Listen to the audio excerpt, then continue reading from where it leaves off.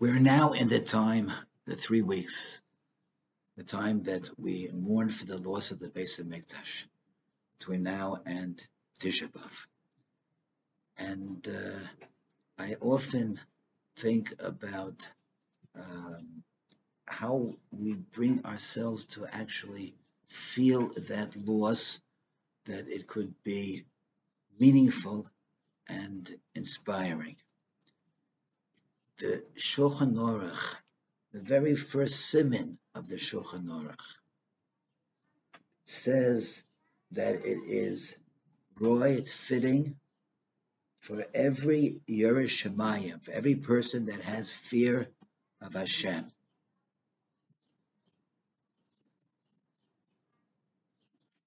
to be concerned about and feel the tsar of the Chorban.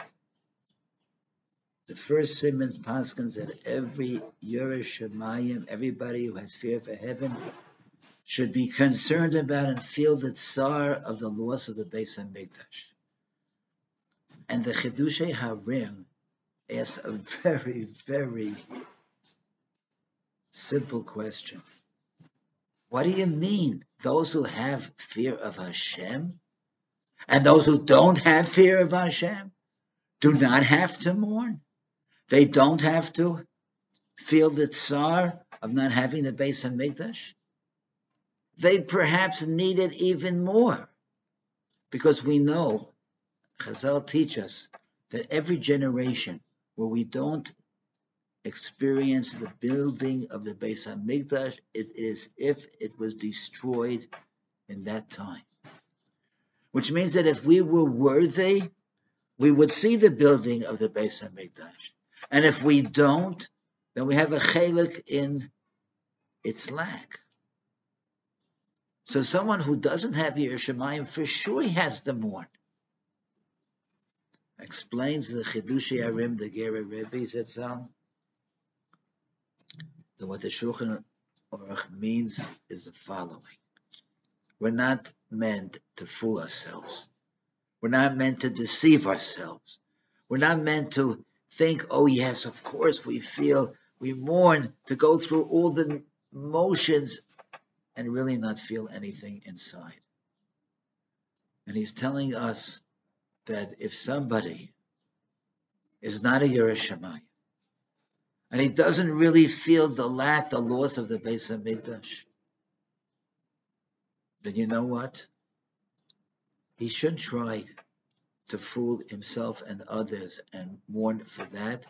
He should mourn for the fact that he doesn't feel it, that he's so separate from our people and our experiences and our destiny.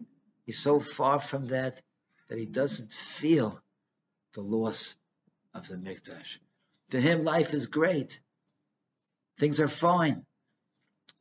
Oh, it could be better, sure, but so we can fulfill our desires. We can get a lot of fun and energy and beauty in the world, even without the Mikdash. That he has to mourn, that he doesn't feel the loss. And I once explained to myself that when we stood in a Beis Hamikdash, we could distinguish, we could feel the difference between the Yetzer Tov and the Yetzer Hara. Because today, often we don't know. Is it the Yetzer Tov which is telling us to do something or not to do something? Is it the Yetzer Hara which is telling us to do something or not to do something? We don't always know. And yet in the Mikdash, the clarity was so great, the Shekhinah was so apparent and present that we could feel the difference. There was one corner, one pina in the world where there was Kedusha and Tahira. And that's what we don't have today. And the Meshgiach Zetzal, the Ali Shor, writes in Chelik Beis, page Taf Zion, the Ali Shor writes, the Korban of the Mikdash is the Korban of the world. The fact that the world doesn't have that one corner of Kedusha and Tahira, that in effect is the Churban of the world. And we have to try our best to feel it. Try our best to feel it. And the Rambam says in Hilchas Tainis, the beginning of Hilchas Tainis, the Rambam says that it's a mitzvah's essay, then we have a sorrow, we have trouble, we have what we've been experiencing in the short time in the past. When we see that things are happening, tragedy after tragedy, calamity after calamity. Right? We're still suffering today from what's going on in Florida, in Miami, and it's mind-boggling. We spoke about learning a message. There's a message to learn. That's for sure.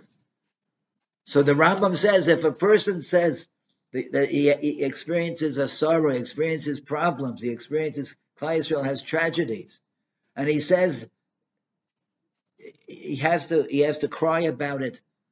In the Mikdash, we blew the chatzotros, right, the horns, and we cried.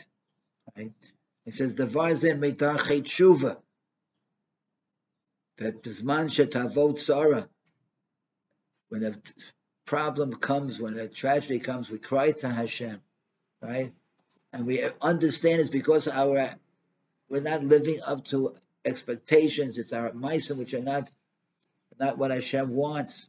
He said, and that causes us to be able to do tshuva and to remove the tragedy.